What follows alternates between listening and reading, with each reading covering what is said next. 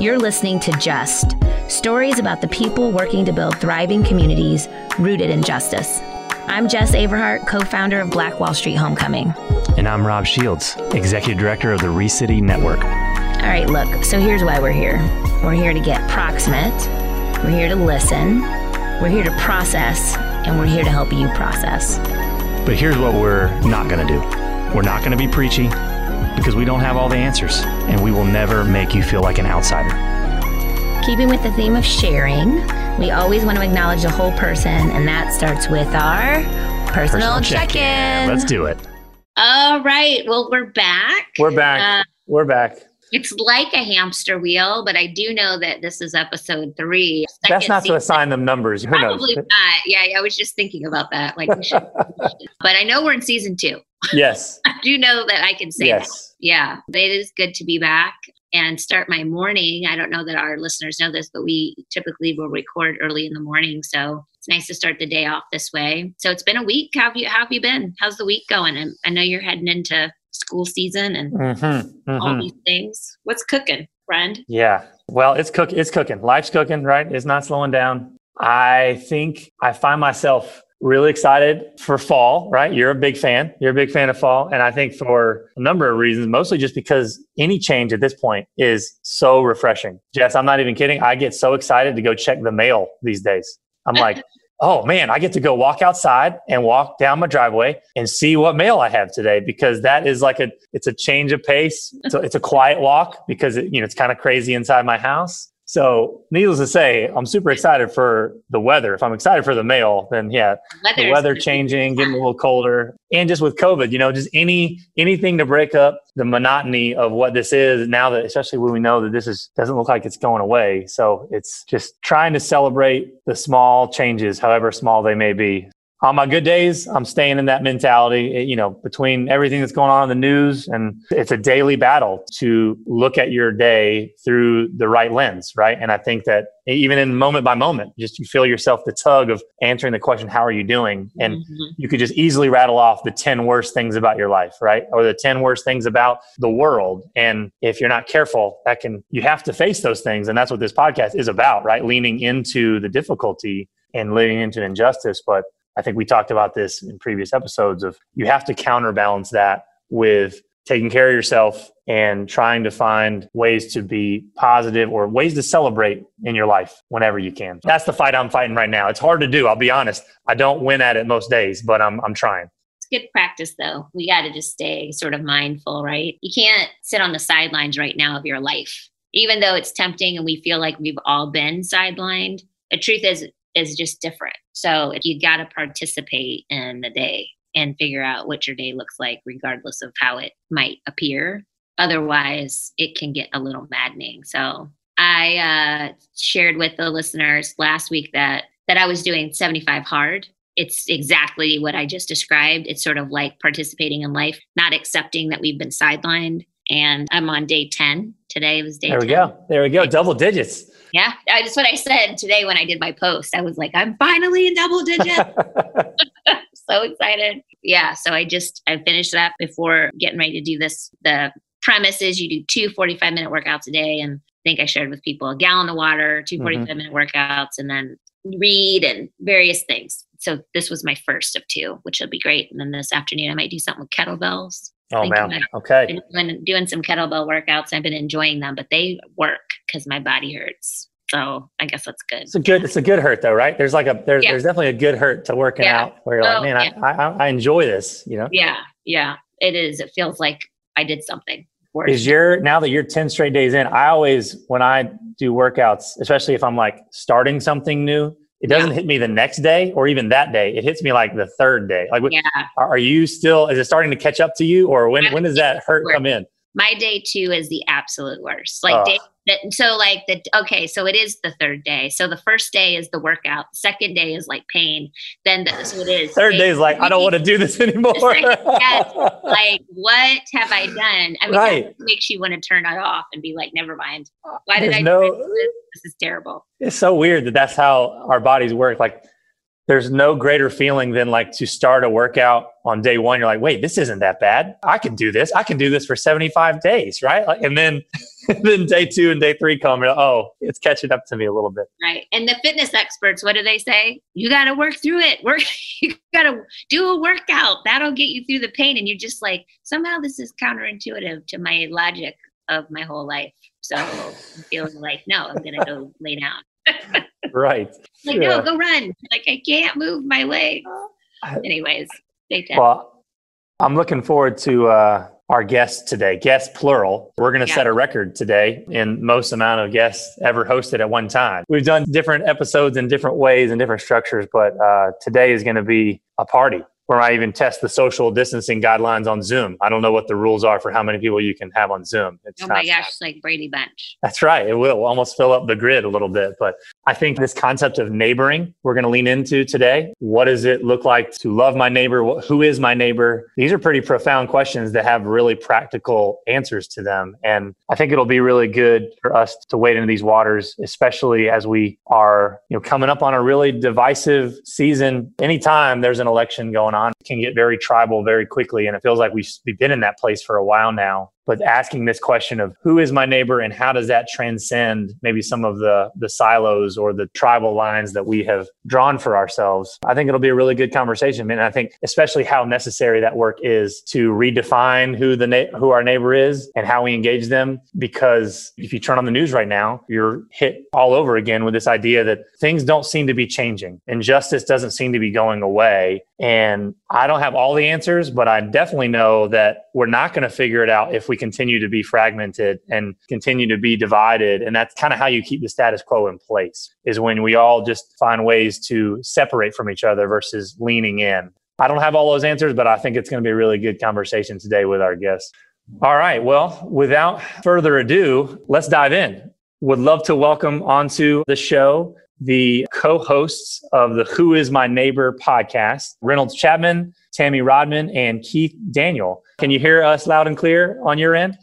Yes. Good morning. Good to be with you. Good morning. Welcome. We're thankful that you would carve out the time with us today. Excited to have our listeners learn more about the work that you're doing with the organization you represent in Durham Cares, but also this new medium that you're leaning into during the pandemic with this podcast. And so I'll just cue it up for our listeners. For those of you who don't know, this is a brand new podcast by one of our oldest partners here at Reese City, Durham Cares. And the premise of the podcast is really, I think, timely for this current moment and season that we find ourselves in. And so the first season, this inaugural season, focuses on the present moment and how do we love our neighbors amid a pandemic and a history of racial injustice, which is, I think, a really powerful question for us to consider. And I think one I'm looking forward for Keith, Tammy, and Reynolds to kind of elaborate on. So Keith, Tammy, Reynolds, let's just jump straight into this. Why this podcast and why now?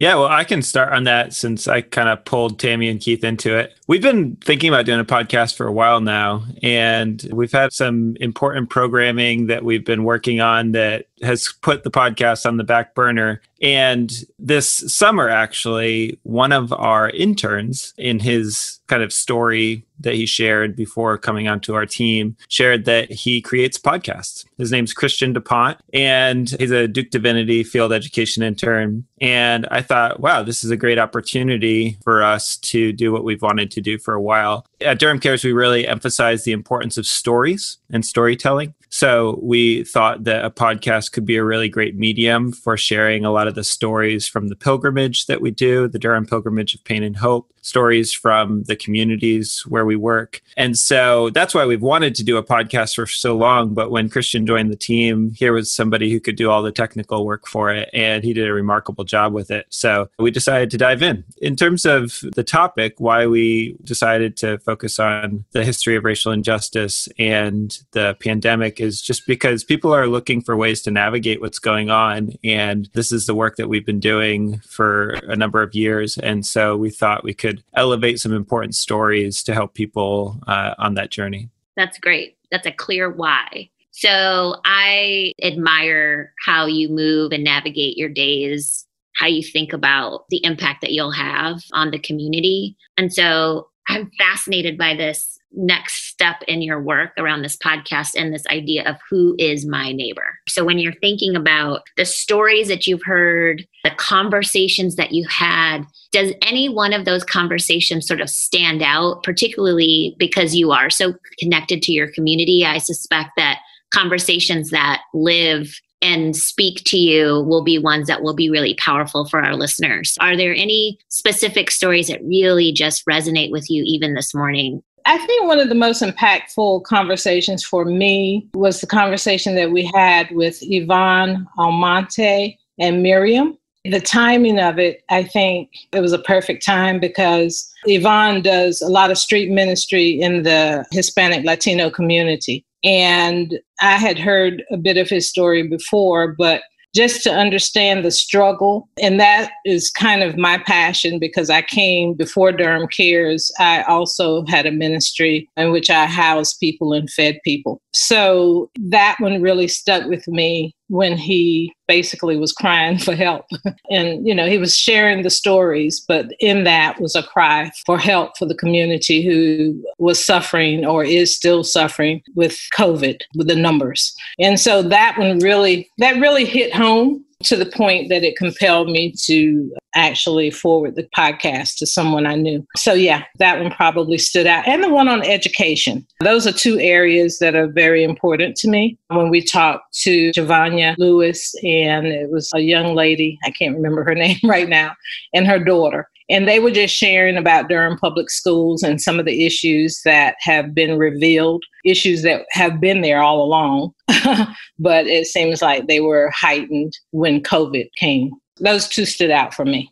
For those of our listeners who may not be as aware, they should go and listen to that specific episode or both of those episodes that Tammy's referring to. But the numbers that Tammy refers to is most recent data available for that episode were that 75% of all COVID cases in Durham County were in the Hispanic community. And so it's obviously way over proportionate or disproportionate representation of how many people make up the Hispanic community in Durham. And so just a really, really devastating statistics on who is being affected and why. And just like you said, this word reveal, right? Because both with COVID and with the education system, so much of this pandemic is revealing things that were already true, right? Or exacerbating old truths, not creating necessarily new problems, although COVID is a new problem. There's so many old problems that it really is bringing to the surface that are really painful, but we can't look away. We have to lean in. I would encourage our listeners to dive in, listen to those stories, and just educate yourself on how this is affecting different neighbors differently. Keith, I'm wondering that question for you too. And from your perspective, things that have really resonated with you. I love Reynolds talks about just storytelling as the impetus, right? You could say you're journalists, but probably not. You could say you're storytellers. Yes, in many ways. Activists. Okay, potentially. But there's a lot to this, especially when you start to dig into community and you ask leadership and members of community to talk about their experience. What has resonated for you in doing this podcast? Well, I want to begin with gratitude for you all for having us on to reflect again publicly about the importance of hearing from our neighbors who we care about. The times we live in now demand, especially given the pandemic, the injustice, the racial upheaval. Even getting up this morning again, given the most recent shooting of another Black man who apparently, was turning away. He's got children in his car. I almost didn't get out of bed. Also had a family member, 15-year-old young man who was shot here in Durham 2 nights ago. And so, breathing is real, right? It's being able to, when you're so proximate as we are as people of color, and it brings us back to a place of reckoning about our humanity and figuring our way out of these horrors, right? It's horrifying. When you ask the question of people who've been on the show or the episodes, they all have been deeply impactful to me because for reasons that I will know on the other side, I'm increasingly burdened by other people's pain and reckoning with what it means to come alongside, to be with. There's this ethical theory and application that means that there is a way to walk with people alongside, even when the answers aren't readily available to us. And I think what we experience in the podcast is, I think about Miriam in particular, who works with us at Durham Cares, who experienced COVID herself and recently, lost her father last year. when your humanity comes knocking at your door, I mean, unfortunately, sometimes that's when people will respond. And I think what we're trying to compassionately do is to say to folks that our neighbors are closer than we think. And it doesn't have to be, till it hits my household before I can participate in moving closer and moving more justly and acting more justly and being humble about the fragility of life. My friend Lafayette was on the show, and that was personally gratifying for me because Lafayette is not leading an organization or an executive director. He is a person who's grown up all his life in Durham and has encountered all of the valleys and the peaks of a place like Durham. And just a chance to be vulnerable with him, but also mindful of like what it means to kind of open up your story for people was really life-giving to me. And yeah, it's worth us pressing into these difficult questions. I mean, some people are using the language of courageous conversations and brave space. Creating brave space is another language a friend of mine who does justice work has written a poem about. So, I try to show up each morning with a heart for that, even though, like I said, it's hard to get up given what we're facing every day. I listened to some of the convention last night, trying to honestly reckon with divergent perspectives people have on what's going on. And so, yeah, the podcast has been a gift to hear from, Virginia Williams as she re-narrated what it was like for her at the age of 20 or 19, 20 years old to sit in at an ice cream counter and demand her humanity, and the inspiration that she gave too. So, yeah, a lot of emotions. It's a very much a roller coaster ride right now, but the podcast has given us some real clarity around how we can still get through it together.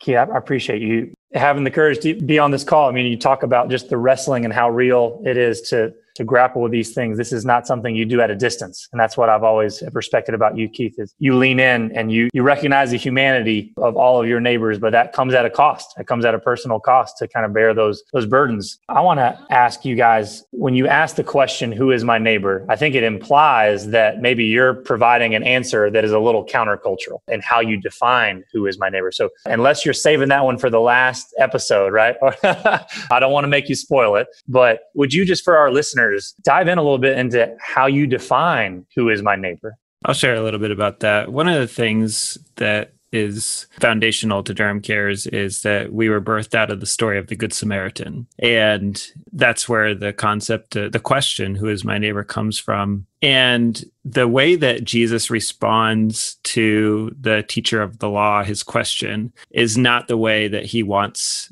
Jesus to respond. He wants to know what he can do to inherit eternal life. And when Jesus tells him the story, he kind of flips it around and he says, I'm not going to focus on all the good things that you can do. I want you to learn how to be a neighbor from the last person that you would even consider learning from. So he tells the story of a Samaritan, this religious outsider who the teacher of the law has kind of disparaged and would not trust to be a teacher of how to be a good neighbor. And so I think that one of the things that story tells us is that there's so many people who can be our teachers about what it looks like to be a good neighbor, who we can learn from. And I think that all the work that we do at Durham Cares is to elevate those stories of people who can show us what it looks like to be a neighbor. So there's no clear answer. It's not like, here, follow these 5 steps and you will be a good neighbor. But I think that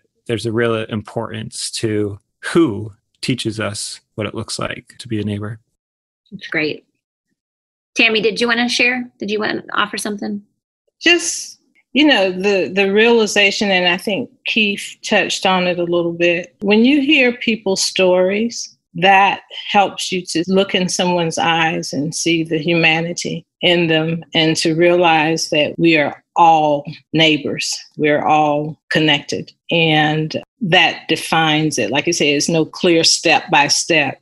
Just realizing people's humanity and accepting. You might not agree with everything people do, but that is a human being that you're looking at and that you're hearing and understanding that pain, that person who's suffering in whatever ways they may be suffering. So just wanted to add that. I so appreciate that. And I think the approach of storytelling can be so disarming because you quickly, whether it's acknowledged out loud or if it's just something that you recognize internally, you are mirrored with your biases oftentimes once a story unfolds. As soon as a story unfolds, a person and their reality becomes tangible, like you can touch it, feel it, you own it too. I love what Keith said, opening up your story, that people are willing to open up their story and be vulnerable and gift it to someone else. So through this podcast, it's a gift of other people's stories. So I just really love the platform and how you're telling the community about neighboring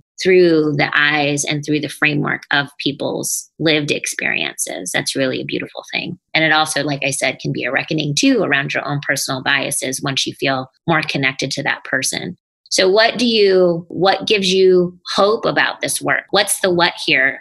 I'm trying to get back to this why here. Like, what is your hope for the podcast? And I'm talking about for your listeners. I hope that the listeners will gain hope.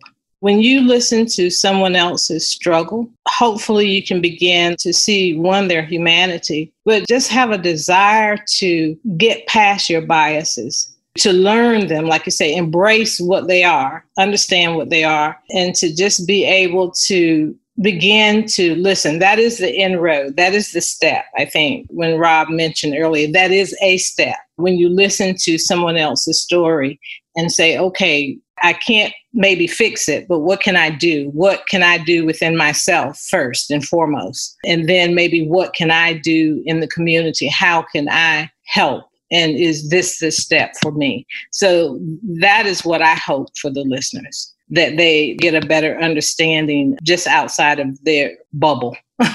That's fair. I think that's a valiant sort of goal for your listeners, truly. I mean, particularly now with everything being so fragmented, that's a great objective. Keith, do you want to share what are your hopes for the podcast and for your listeners? I read a quote recently that said, it doesn't really matter that no one understands you. It just matters that there's someone who wants to.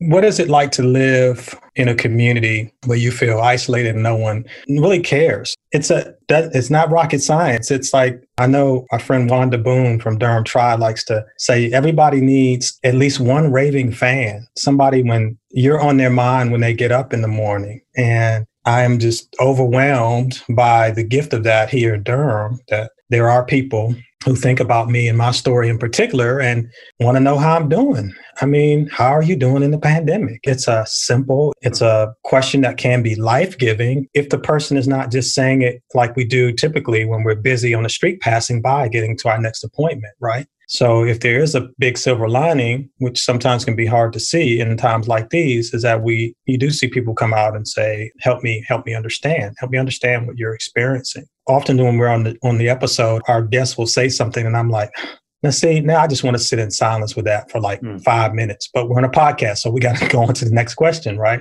Yeah. So for me, I just hope, listeners and hearers will say, no one can wake up at any moment and say, there's absolutely nobody who cares about my situation, even though, again, the evidence might be preponderously against that, whether it's because of the political environment, the city government is not really listening to the community when it comes to housing issue or the needs of the community. And then we get people on the show and they're like, no, we have some testimonials here where there are people who really do care and are actually trying to do something about it. As hard as it is at times to feel like you can do much, but that shouldn't stop us. So I think that's the inspiration that I hope. I think that's such an important concept that you talk about, Keith, and in quoting Wanda's work with Durham Tri of this, everyone needs a raving fan in their corner, right? We all feel that, we all can think of the person in our corner that we know loves us, rooting for us, and the empathy that we have or that we're receiving from them, right? And I think tying to what Tammy, you said earlier, just listening to someone's story requires you getting proximate, which is something we talk about a lot on this show. Just you got to lean in, you got to get proximate to listen. And I think that proximity often, not necessarily, but is what sets us up to be able to then gain empathy for how their story is different than ours, how it can intersect with ours. I ran across an article in the New York Times right when the pandemic had just been about a month or two in. This is back in April. And it talked about these seemingly contradictory notions that the pandemic had increased Americans' feeling of solidarity with each other. But at the same time, it also had increased their acceptance of inequalities due to luck. It said this increase in solidarity has the potential to bolster unity among Americans and sharpen the focus on more vulnerable groups, but at the same time could increase the acceptance of those inequalities and undermine the efforts to help these groups reduce those inequalities. So it's this nuanced notion But this idea that how the pandemic might feel kind of this illusion of, hey, we're all in this together, but also your podcast leans into this history of injustice and tackles how that plays out in this present day. If we're not careful, the pandemic can also breed complacency of, well, I'm lucky they're not, so we're not really going to do anything to change it. And I think that's why I love so much the pattern that you have laid out here of this proximity that breeds empathy, but not empathy just for its own sake, but empathy to then take that into action to say, if I'm expanding the tent of who my neighbor is, and I start to become this raving fan of other people whose experience is different than mine, and they're experiencing injustice, then my action as a neighbor is to do something about it. Just like you mentioned, Reynolds, it's not enough to just be a good. The reason the Samaritan was called good wasn't that he just felt empathy and he just kept going. He felt empathy for the cultural other, the racial other, the ethnic other, and he did something about it. He took a step to actually address the injustice that person was victim to.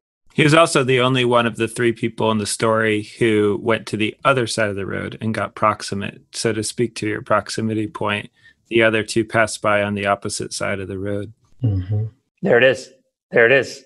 And I think one of the challenges, I've heard of other podcasts that have taken on more deliberate efforts to reach out to the ones who go around, right? The ones who choose not to engage. And how do we regard them? Some people look at the church today, and it breaks my heart. And they say, basically, all pastors are just performers behind the pulpit. And I know some who are not.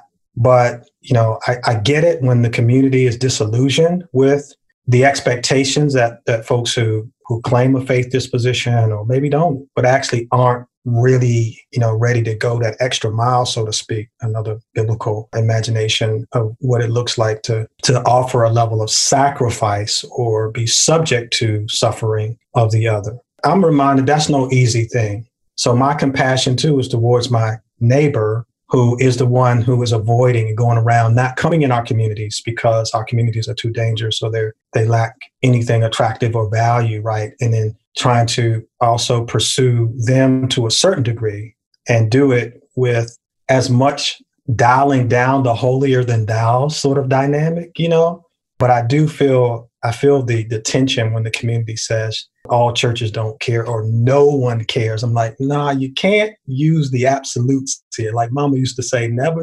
There's somebody out there that is actually going across the road, putting at risk some of their own vulnerabilities and so forth. And I rejoice in that. Again, that gives me hope. And I hope our stories offer that there. And again, I'll put Tammy on the spot here. I mean, Tammy knows this.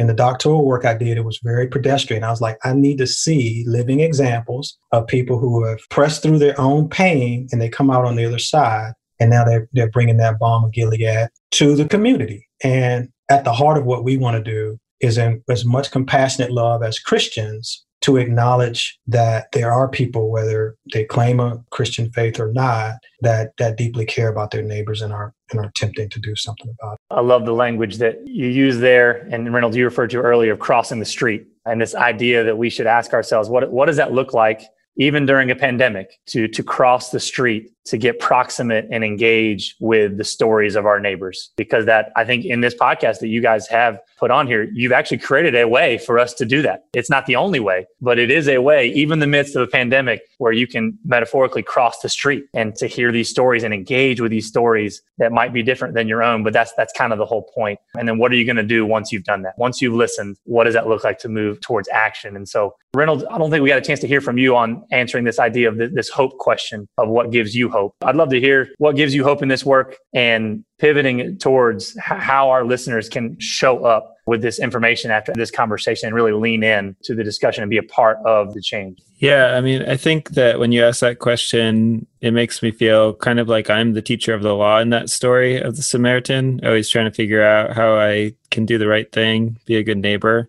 And I think what gives me hope is seeing the Samaritans. I think that we have the amazing gift of being able to hear stories of people like Yvonne and Miriam and Virginia Williams and Lafayette. I'm conscious of leaving other people out. I mean, I could name everybody who's been on the show, but these are the people who bring that transformation in my life that gives me a new sense of belonging in this place, Durham. We move about where we live in so many different ways and for so many reasons. And I think when we hear these amazing stories of people who have gone out of their way to love their neighbors, it gives us a new way of being in the place that we live. And that's what we really hope to get out of it. So that's what gives me hope. That's so good. This is one of my favorite parts of our podcast, is sort of this idea of how to show up. Like, how do we show up? How do we help our listeners do some practical things that can help them show up daily to make them better today than they were yesterday, right? Maybe make them more informed today than they were yesterday, more empathetic, more hopeful, whatever, than yesterday. That's growing. And I think that's key for all of us. And because you all offer this podcast, the first thing that I would like to obviously share with our listeners, I know Rob is sort of like, obviously they need to tune in, right? They need to really add this to their list, start to subscribe, listen to the stories of the community, listen to their neighbors. Who's your neighbor? Find out. So that would be my challenge for the show up moment. Rob and I, as we walked into season 2, I said that what's important for me and how I will continue to stay rooted in the Just podcast is that we have to stay hopeful and positive. It is hard. Keith just talked about, again, another shooting, again, another. It can just feel like you're walking in mud around this work. But I am committed to staying hopeful, because I'm hoping that God will give me a lot of time on this planet, and I refuse to be in a space of like fog around it. Clarity is important, and understanding our purpose and mission and values in this work is really important, and staying positive. When we think about the show up moment, I'd love for you to give our listeners something that they can really sink their teeth into, obviously listening to your podcast, but what else can they do to stay up, to stay encouraged, and to stay moving forward in this work? Does anybody have anything, something to read, listen to, mantra, whatever? But like, what could it be that how our listeners might be able to show up? I guess it is difficult, the work. And like Keith said, when you have these situations that are going on, you know, I think the young man, the 15-year-old that got killed the other day, I have a 15-year-old grandson. So I guess trying to help other people just understand, for me, it's difficult. It's just difficult on a daily basis. I find all that I can offer is prayer. I am a praying person, and my faith that we'll get through it. You know, I even got a tattoo a few years ago. We're going to be all right. You know, There's your mantra, Jess. There's your mantra. Yeah, she really means it. There it is. I knew it would come through. I knew it. Kendrick Lamar. He been getting That's to the right. work. That's right. We go. I had to recognize because otherwise you will stay in a state of despair. You will not have hope. Like Keith said, you won't even want to get up in the morning. You'll want to lock your kids and your grandkids up in the house and never let them go anywhere for fear that this sort of thing something will happen to them. And I refuse to allow that to happen. When it rises up in me, I know I have to go to the source of my creator, because that's the only way I'll have peace. And the Lord gives me that peace and helps me to understand that I'm strengthened in the fact too that I am a descendant of African slaves. And they survive far worse than what I've experienced.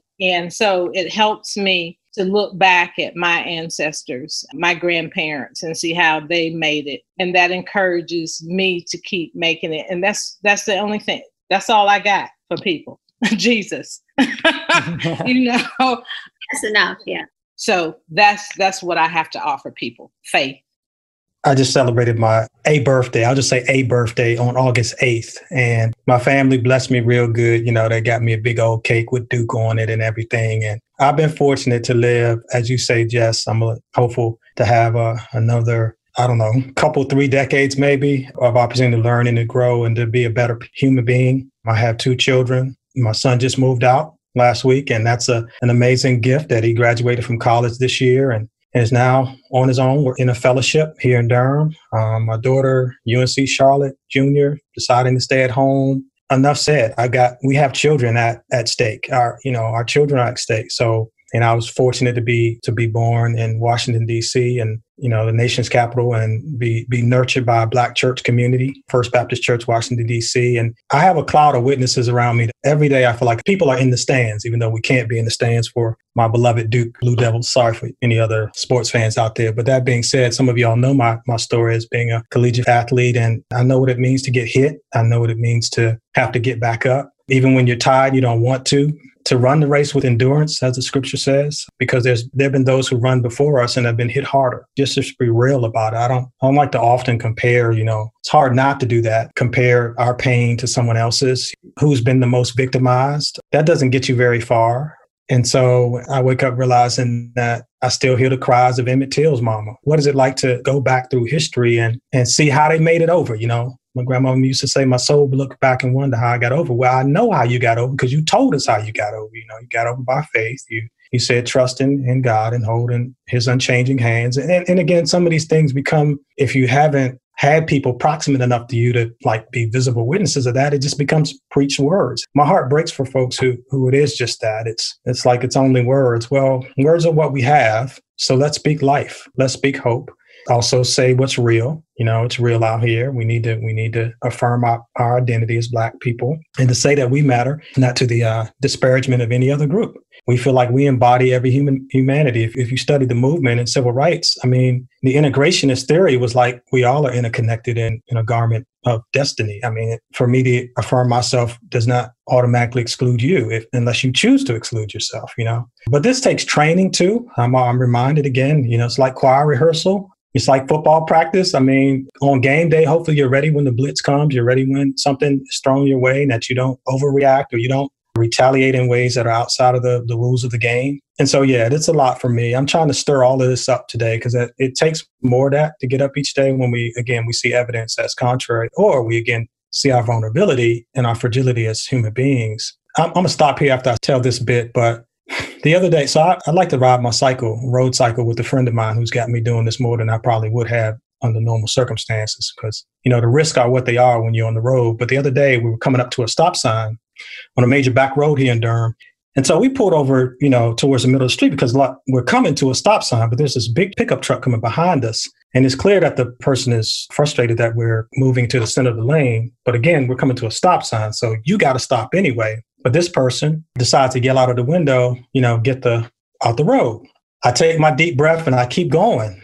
And I'm like, okay, God, thank you that I don't yell back what wants to come out of me to this person. And quickly, it's a racialized incident, in my mind. I'm like, man, do I continue to ride or not? Right. But these are people say microaggressions or whatever aggressions, that's maybe more overt. But I appreciate the chance to reflect with you all this morning as we try to navigate these very difficult times, because it's a roller coaster ride and any moment can be fatal or can be life-giving depending on what we choose to do or not to do. Reynolds, before we let you guys go, would you like to share briefly one of the things I think Jess alluded to earlier, this key program that Durham Cares has built over the years of the Pilgrimage of Pain and Hope? From a practical standpoint, how can people engage with the pilgrimage to learn the story of their community, participate, and also to support that work? Because I know right now you're pivoting that programming to make it available amidst the pandemic when normal gatherings are difficult. So could you just speak to that maybe and point people to where they could go to learn more about getting involved? Sure. So the pilgrimage really has emphasized over the last 4 years the importance of getting your feet on the ground, being in these places in the city, hearing from the stories, looking people in the eye and hearing them tell their stories. We can't do that right now because we're social distancing from each other. So we've canceled all our pilgrimages for the year, but there's such an important framework to the pilgrimage that emphasizes place and reflection and stories and transformation. And so what we're doing is taking those values of the pilgrimage and trying to create something that can help people learn more about their city, more about the story of race and class and colonialism, particularly in their own city. A lot of these conversations are abstracted, and we want people to kind of learn why does this matter in our own city? So we are creating a video series curriculum that will take people on this pilgrimage journey throughout the city through a series of videos and an accompanying curriculum where their small groups, community groups, organizations can kind of go on a 8 to 10 week journey where they watch videos, reflect, and it's really kind of deeply centered on the story of Durham.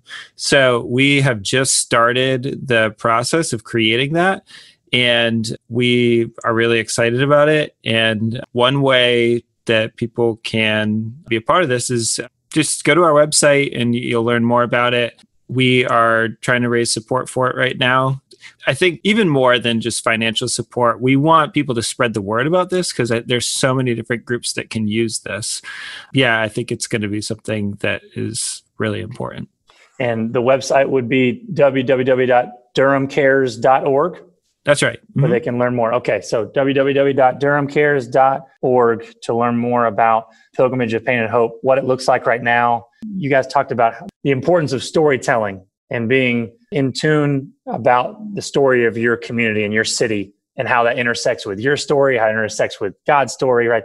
And I think that as you think about that, I would encourage our listeners to lean in to that opportunity to get proximate to the story of your community and how your story intersects with that story. Check out their website, learn more about the pilgrimage, how you can participate, support it as they take this virtual to be able to reach even more people and even position Durham Cares to potentially even take this beyond the geographic boundaries of Durham, right? Because the last time we spoke, Reynolds, you're in talks with people potentially doing this in Raleigh. The importance of story and knowing the story of a community isn't limited to if you live in Durham.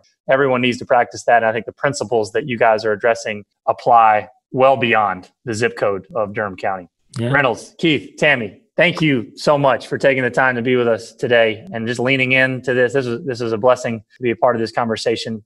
I think that even that title of Pain and Hope felt like that was the theme of this conversation, because we didn't shy away from painful things. And yet I just feel deeply the infusion of hope as a backdrop against everything that you're sharing. And I believe our listeners will pick up on that as well. So thank you for doing what you do, and just appreciate the time. All right. Thanks for having us. Yeah, thank you. Y'all take care. Jess, there was a lot going on there, right? So much to unpack. What stood out to you when it comes to that interview? What rose to the surface? So what stood out to me is that you can't isolate your own experience while you try to support and educate and lean into another. Your lived experience is your lived experience, and it's going to come through regardless. The purpose of our podcast was to help inform and to get people sort of understanding this other opportunity for our listeners to plug into Who's My Neighbor. And while we were promoting essentially that podcast, because it's a perfect complement to the work that we're doing with Just, we heard the stories of the hosts. It was like art imitating life, imitating art. There's some layers. The podcast, the layers. Yeah, that's what I'm trying to say. And for our listeners, God bless your patience with me, because when Rob asks me to synthesize my thoughts, it can take forever because I actually literally do it out loud. Well, to your credit, you're synthesizing 3 stories simultaneously on a dime. So thank you, Rob. I appreciate your grace. But I do think that was the first thing that came out, was that, Keith was so brutally honest about his own story about him riding his bike and what that felt like to him, and the most recent shooting, and there's just so, and then locally Durham, right now in Durham at this current time, there are a lot of shootings. And so it's just feeling like, how do you rise above the noise? But you have to pay honor to the noise, because the noise is the issue that we're trying to really focus on around just and justice. It was an interesting conversation, I think. And I really appreciate their sincere effort to bring voices forward. I love storytelling. So I get excited about the idea of storytelling, even if the story is painful. I love people's experience. And so I love that they're doing this and the way in which they're doing it. And I think our listeners will really enjoy spending some time with Who's My Neighbor. I think it'll really help close some loops on the work that we do with Just. My takeaways, I think, are very similar to yours, in that what I love about the work that Reynolds, Tammy, and Keith do with Durham Cares is that it's story driven, and learning people's stories it's highly relational. It is highly relational work, the work that they do. At the end of the day, relationships are messy. I mean, they don't run a think tank. This isn't just abstract and kind of separated from the human experience. I mean, they are, you mentioned earlier, it feels like walking through mud. They don't shy away from that mess because mud is messy, right? And they are trudging forward with hope. They know their why and they're anchored in it and they own it.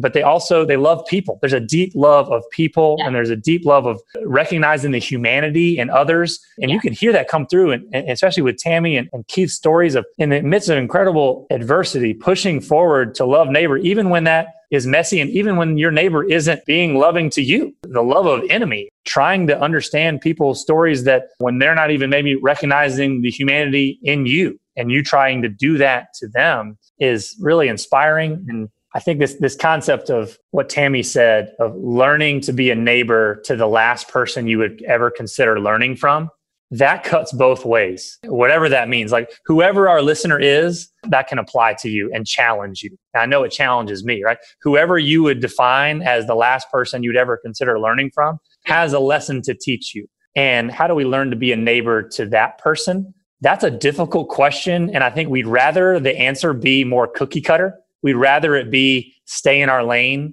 because honestly, Jess, we don't want to cross the street. Yeah. But they were challenging us to consider what does it look like to cross the street? I think what gives them hope is seeing the Samaritans. And ironically, you can tie in a Mr. Rogers quote here, Mr. Rogers' Neighborhood, talking about being a good neighbor. And this famous quote of look for the helpers. When things are difficult in the midst of tragedy or chaos or a pandemic, look for the helpers because you'll always find people who are helping. Yeah. He built his whole entire spiel, right? And his whole entire legacy on kind of that notion that they're tapping into of they're inspired because they've seen the helpers, and you'll always find people who are helping that can be a model to us in this work. Yeah, that's it.